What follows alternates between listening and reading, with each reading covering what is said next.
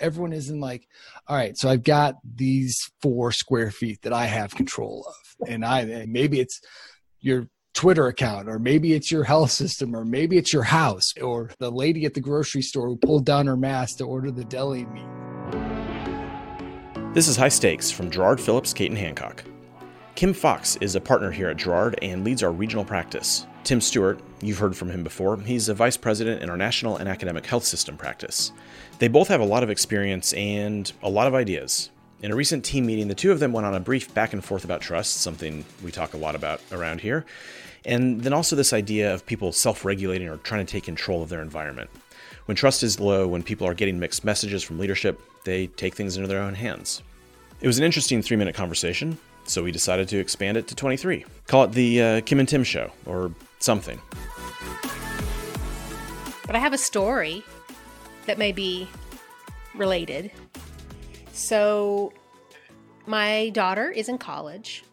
She is a junior at Furman University in South Carolina. And as many universities were planning to do, or went back to school. And the way that Furman decided to do it was they sent the freshmen and the seniors back first.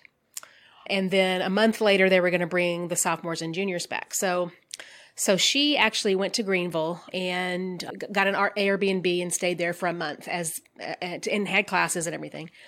She was getting ready to move in, and she called me the Friday before she was going to move in and says, I'm not going to do this. I've decided I'm going to come home. I've decided that what I'm hearing from the folks that are there is just not encouraging to me. You know, 2 of the 4 classes would be online anyway, even if I'm sitting there on campus. And the rest of the time, you got to run around with your mask and stay in your room and et cetera, et cetera. So she decided to come home. And one of the reasons she said she decided to do that was because she said either you got two kinds of people. You've got the ones that are going a little nuts and going to parties and doing whatever they want to do. And then the other half are telling on them. And so you've got the tattletales that are creeping around watching everybody and telling on everybody. And she says, it's not the kind of environment I want to be in.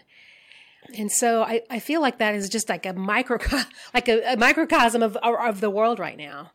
We've got people that are not doing what they need to do.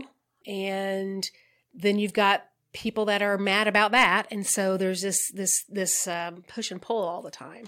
And then there's lots of people in the middle, right, that are just doing what they can do, right, doing the best they can with the information they have, trying to protect others, trying to protect themselves, and just be smart about that. But you've got as we have in this country, the far over here and the far over there, the left and the right, if you want to call it that. And there's such a feeling of judgment, and I don't know. I just feel like we're sort of in that time right now, and that just sort of that story from her, it was just sort of crystallized it for me. Yeah, I mean, I feel like part of this is in the absence of leadership or agreed upon facts or a clear direction, then like the way that people are exerting control over their day to day is by policing other people, by saying like, why aren't you doing this? Why aren't you wearing a mask? And, you know, the fact of the matter is, if I were 20 years younger, 15 years younger, maybe even 10 years younger, I'd be at bars. I'd be hanging out. I'd be like, it's not that big a deal. And so it's hard for me to like muster up a lot of outrage over college kids being stupid because I was a stupid college kid. And so I think there's like certainly an empathy deficit there where people like can't imagine a reality outside of themselves, but it's compounded by the fact that nobody trusts any major governmental leadership. Yeah. Yeah. And so it's just like, I'm going to control the people in the grocery store. I'm going to control that guy at the gas station because someone's got to do it. Right. Yeah, for sure. Because we're not getting it from elsewhere. It does cut both ways though. It does. Like I drove out west, in July when we were at the peak of like mask wars. And we drove out to Colorado, and I wore a mask. You know, we would stop, and I was wearing masks because I live in Chicago, and we've been masking for a while. It's not that big a deal. But like, as you moved west in the places that you would expect, then, you know, it tilted, where we went from like, it was 90% mass to 10% mass. And then in the 10% mass places, I started feeling like apologetic. Yes. Like, I'm sorry, is this making you guys uncomfortable? I'm like, wait, what is going on? Like, no, I'm doing the right thing. Like, I'm not judging them, but like, I started to feel like, oh, I hate for them to have to see me in the mask. Like, it must be making them uncomfortable. The pandemic was happening. Yeah, I know. And just talk to me on Monday, and I might feel differently on Tuesday. It's like I have these wild sort of emotional swings, and that's not really me, to go from one extreme to the other in like a day or in the same day. But it's sort of the time we're living in, I think. But so how does that manifest itself when we're talking about trust, and trust in organizations or trust in people? Is, as you mentioned, Tim, like who do you trust? I mean, we get our news feeds, right, that are curated for us by however we, like, whether it's Facebook or however we get our news, which is not the usual way, right? We're not opening up the newspaper. And even if you do, it's curated for you in that way, right? So depending on what station you watch or where you choose to go for news, it is not, the idea that that journalism is unbiased is a joke. So you're going to get a slant, right? You're going to get a slant no matter where you go. And so you're going to that one source that you trust, and you're getting all of your news from that curated source, right? And it's the same thing you believe. Like, you're getting no other views, right? And I think that's the problem. It's like, well, I believe this because I believe it anyway, right? But if it goes against sort of what you already believe, then you're like, it's this dismissal of it. Like, I'm just going to scroll through this because I don't believe it. I'm going to go through this and not even try to hear other voices, I think is kind of what's happening right now. Well, and I think a lot of people talk about it just in straight partisanship, which is part of it, but I think it's also a like nationalization of all political issues. So like, everything is about, and this is Trump's like superpower, is that everything is about him. And so like, that has been magnified to an extreme degree in his presidency, but was true before that. Like, the fact that like national politics is the thing, when really people should care more about, like, not more than who the president is, but more than they do about who their mayor is and who, you know, is running their town. And people don't care about that at all. And people don't know who those people are at all.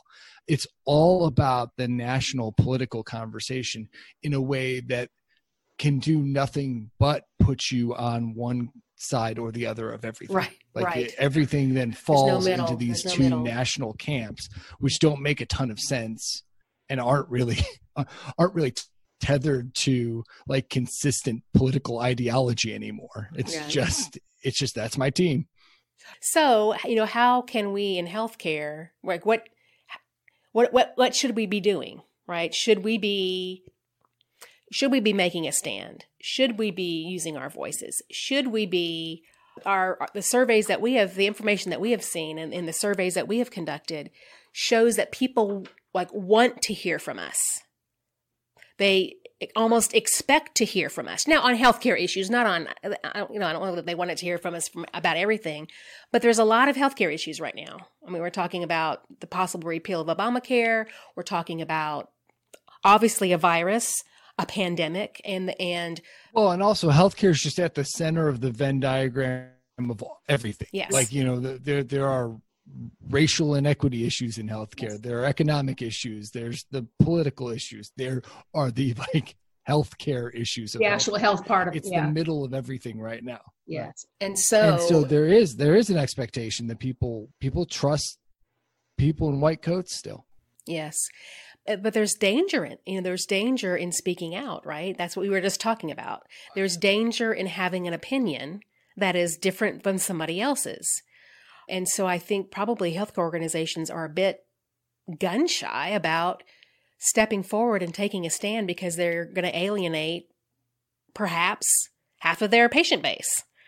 And so it is dangerous, but expected. Half their patient base, legislators who decide, how their funding's set up. I mean, there are tripwires everywhere, but at this moment, I think there is, like, depending on how you enter the conversation, there's a moral imperative for health systems to be participating in the public health angle of this conversation. When 200,000 people have died this year, if we're talking about getting reliable information about vaccines or stuff like that, I don't think people have the ability to sit this one out. I think they have to weigh in, and that isn't to say that they have to weigh in by saying all of their employees need to get vaccinated in the first run or anything like that. But I think that there is a ton of room for health systems to be the voice of reason, to be the voice of nuance, to tell people, here's what to expect. There are going to be side effects. Here's what they are.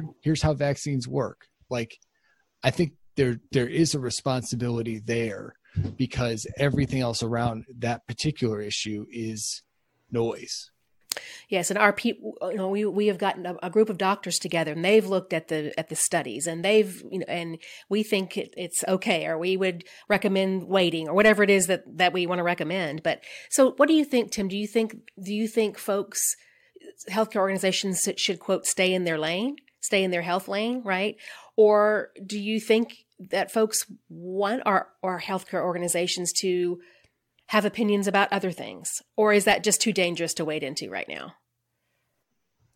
Well, I think it feels like this is a moment where, and like we were just saying, your lane is all of the lanes. Like, this is the conversation in this country right now. So, I mean, do I think that they should weigh in on, I don't know, the presidential race? Yeah. Probably not. It's probably not a great place for them to spend their trust equity. But as it comes to public health issues, and also, like I said, a number of the issues that we talked about this year that have been the focus of the country have healthcare elements. There's you mentioned sort of structural racism earlier. There is that element in how healthcare is distributed. So is that the first place to go with your trust? No, I think you got to talk about the pandemic that's killing a bunch of people and how we can address that. But, all roads lead to how healthcare is delivered, at least in the conversations that are of the utmost importance to people right now. So it seems to me that if you can get batting practice on the public health issues, then you can determine how you want to enter into these broader conversations later. But just delivering care is not really the option. Right. And do you think those voices that should be heard from, is that the CEO? Is that, I guess it depends on your organization, and is that the CMO? Is that a epidemiologist on your staff? Is that who is that? I guess you need to determine that for yourself, for each organization, to determine what's right for them. Yeah, I mean, I think we both know organizations where the CEO is beloved, and we both know organizations where the CEO is less so. And so, being careful about who you're putting out there. I think that it's certainly an opportunity to elevate the voices of physicians. The polling that you talked about earlier, 80% of people trust doctors and nurses. And that can also be a way to build relationships with clinicians that have sort of felt the brunt of consolidation in a lot of places. And the trends in the industry have not always favored our frontline employees. So how do we elevate their voices both inside our organization and outside? Like, if we're going to leverage them publicly, how do we also empower them responsibly internally? Right.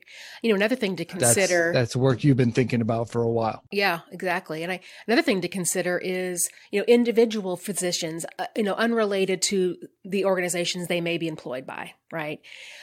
What is their role in getting on social media and sharing their own personal views about things? That you can get to dangerous waters there, but, we know a few of them that are physicians that are very active on Twitter and other social media channels and sharing, and they do sort of stay in the public health realm. But there's a lot of physicians out there, a lot of voices that are stepping out, and so if they're employed by you or a part of your organization, you have to figure out how comfortable you are with that, and maybe provide guidance if you need to make sure that they're not representing the organization if they go off the rails a little bit. Yeah, and I think that we know that that's an uncomfortable spot for a lot of health systems to have that, but it's an uncomfortable spot for all institutions. There's a reason why, these platforms, when they are powerful. It's because people who didn't have public voices have them. Now, a lot of them, myself included, should shut up. But sometimes there are people who are using that platform to amplify things that are maybe uncomfortable, but are important. And so health systems, it comes back to nuance for me, because I think we've seen systems over the last 6 months, come down really hard on nurses who went public about needing PPE, or, doctors who were talking out. It's just not a smart move. It does nothing but engender ill will with the people who work for you. And it doesn't do anything to change the public narrative. So, a lot of this is building relationships with these people so that they don't feel the need to take their PPE complaints first to Twitter. Like, right. Ideally, they've got platforms inside to say, hey, I'm worried about this. But if they don't, that's the problem. It's not that the nurse tweeted about it. It's that the nurse didn't have an avenue inside to talk to someone about it. Right. And so she wants to be heard. Reminding them of their social media policy is not really. It's not a great move. It's just not. But it's terrifying. It's terrifying to people. And so they're trying to control it, and then it doesn't work. I think we're all in this moment of, I've got to control something. I can't, there's very little in my life I can control. And for my personality, it's like the worst spot in the world to be in, is I have no control over anything. And so the things that I do have control over, I'm going to control the darn heck out of them, right? I mean, I'm just going to be like, ugh. And I think maybe that's sort of how organizations are reacting to you. I can't control all this stuff around me, but I can sure control that nurse that wants to tweet. I'm going to make sure that doesn't happen because that's in our policy. Right. I mean, the fact is that we're in the middle of a pandemic with an invisible virus that's sweeping the nation and world. And I think that's exactly where everyone is. Everyone is in all right, so I've got these 4 square feet that I have control of. And maybe it's your Twitter account, or maybe it's your health system, or maybe it's your house, or the lady at the grocery store who pulled down her mask to order the deli meat. And it's just I am going to control this moment because I need to bring some structure to chaos. My life. Yes. What I worry about next, I mean, the vaccination thing, I'm very fascinated by that, watching that. And I've been reading a lot about that and how that's going to manifest itself. And, I'm sort of the mind, just give me every single one of them. We'll just, hopefully one of them will work. But I think people have in this mind, this clock, that things are going to be different in 2021. Like there's going to be something that happens between December 31st and January 1, that's going to make me feel better about things. And so I really do worry that that's not going to happen. And the calendar year means nothing, but it does in our minds. And I'm really worried for our organizations. I'm worried for the country, really, about what it's going to be like if we're still talking about these same things January 1.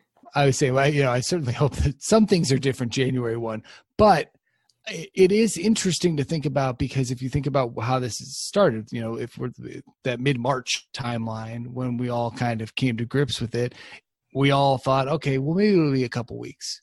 And it was like, well, okay, summer. There were some noted scientists who thought it would just go away when it got warm. I remember hearing that from prominent voices. And so now we're 6 months in, and we're all kind of resigned through the end of the year. And we're thinking, okay, so now it's sometime next year. That's a long time.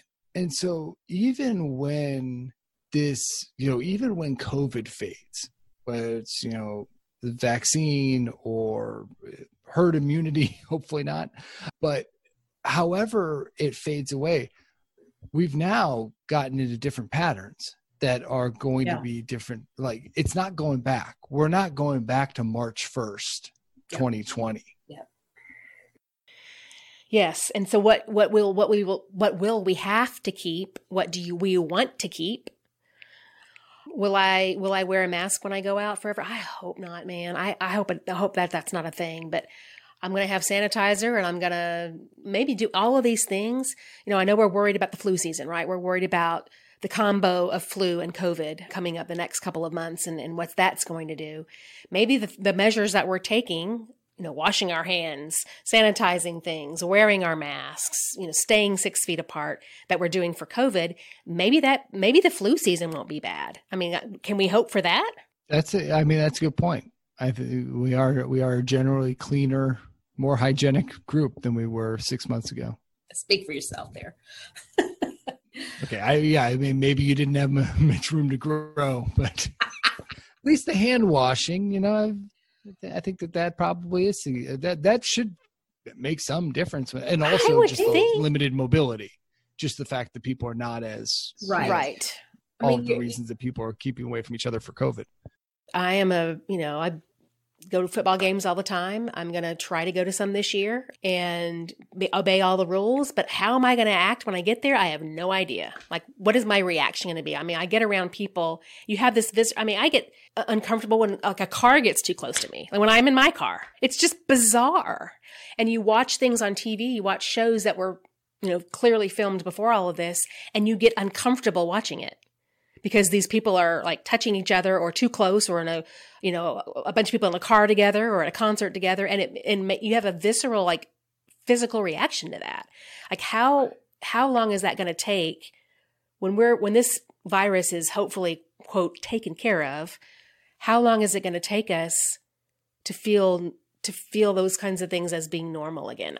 Maybe, I don't know. Never, or I mean, do we get over it? There's probably an element of it that is similar to like you hear about Depression era grandmas or what she's picking up every penny and whatnot. There's certainly going to be some element of that as a reactionist. There are going to be some people who don't go back and do wear a mask everywhere, and it's a grand psychological experiment. Yes, it is. I'm not really. Yeah, else. I don't really want to be part of that. I'm kind of. No, but I'm not really interested. Here we are. You know what? We'll get through this. I have to believe we will get through this. There will be a vaccine. There will be a way for us to at least put this in the category of the normal flu. And some people will get sick, and hopefully not a lot. And hopefully we'll be able to have a treatment as well. In addition to the vaccines, I've got to hope that that's going to happen, because I think we all need that hope right now, because it doesn't feel like there's a lot of it. We're talking about trust before we got into existential dread. Yes. Yes. Yeah. So, I mean, I hope we have something to trust in. I think, yeah, it's not, I'm not a fan. I know a lot of people aren't willing to go out on this limb. I don't like the pandemic. Yeah, I don't like it either. I'm gonna go a hard pass. Yeah. Yeah. So, I mean, I agree with you that nothing automatically changes on January 1st, but I don't know, maybe it will.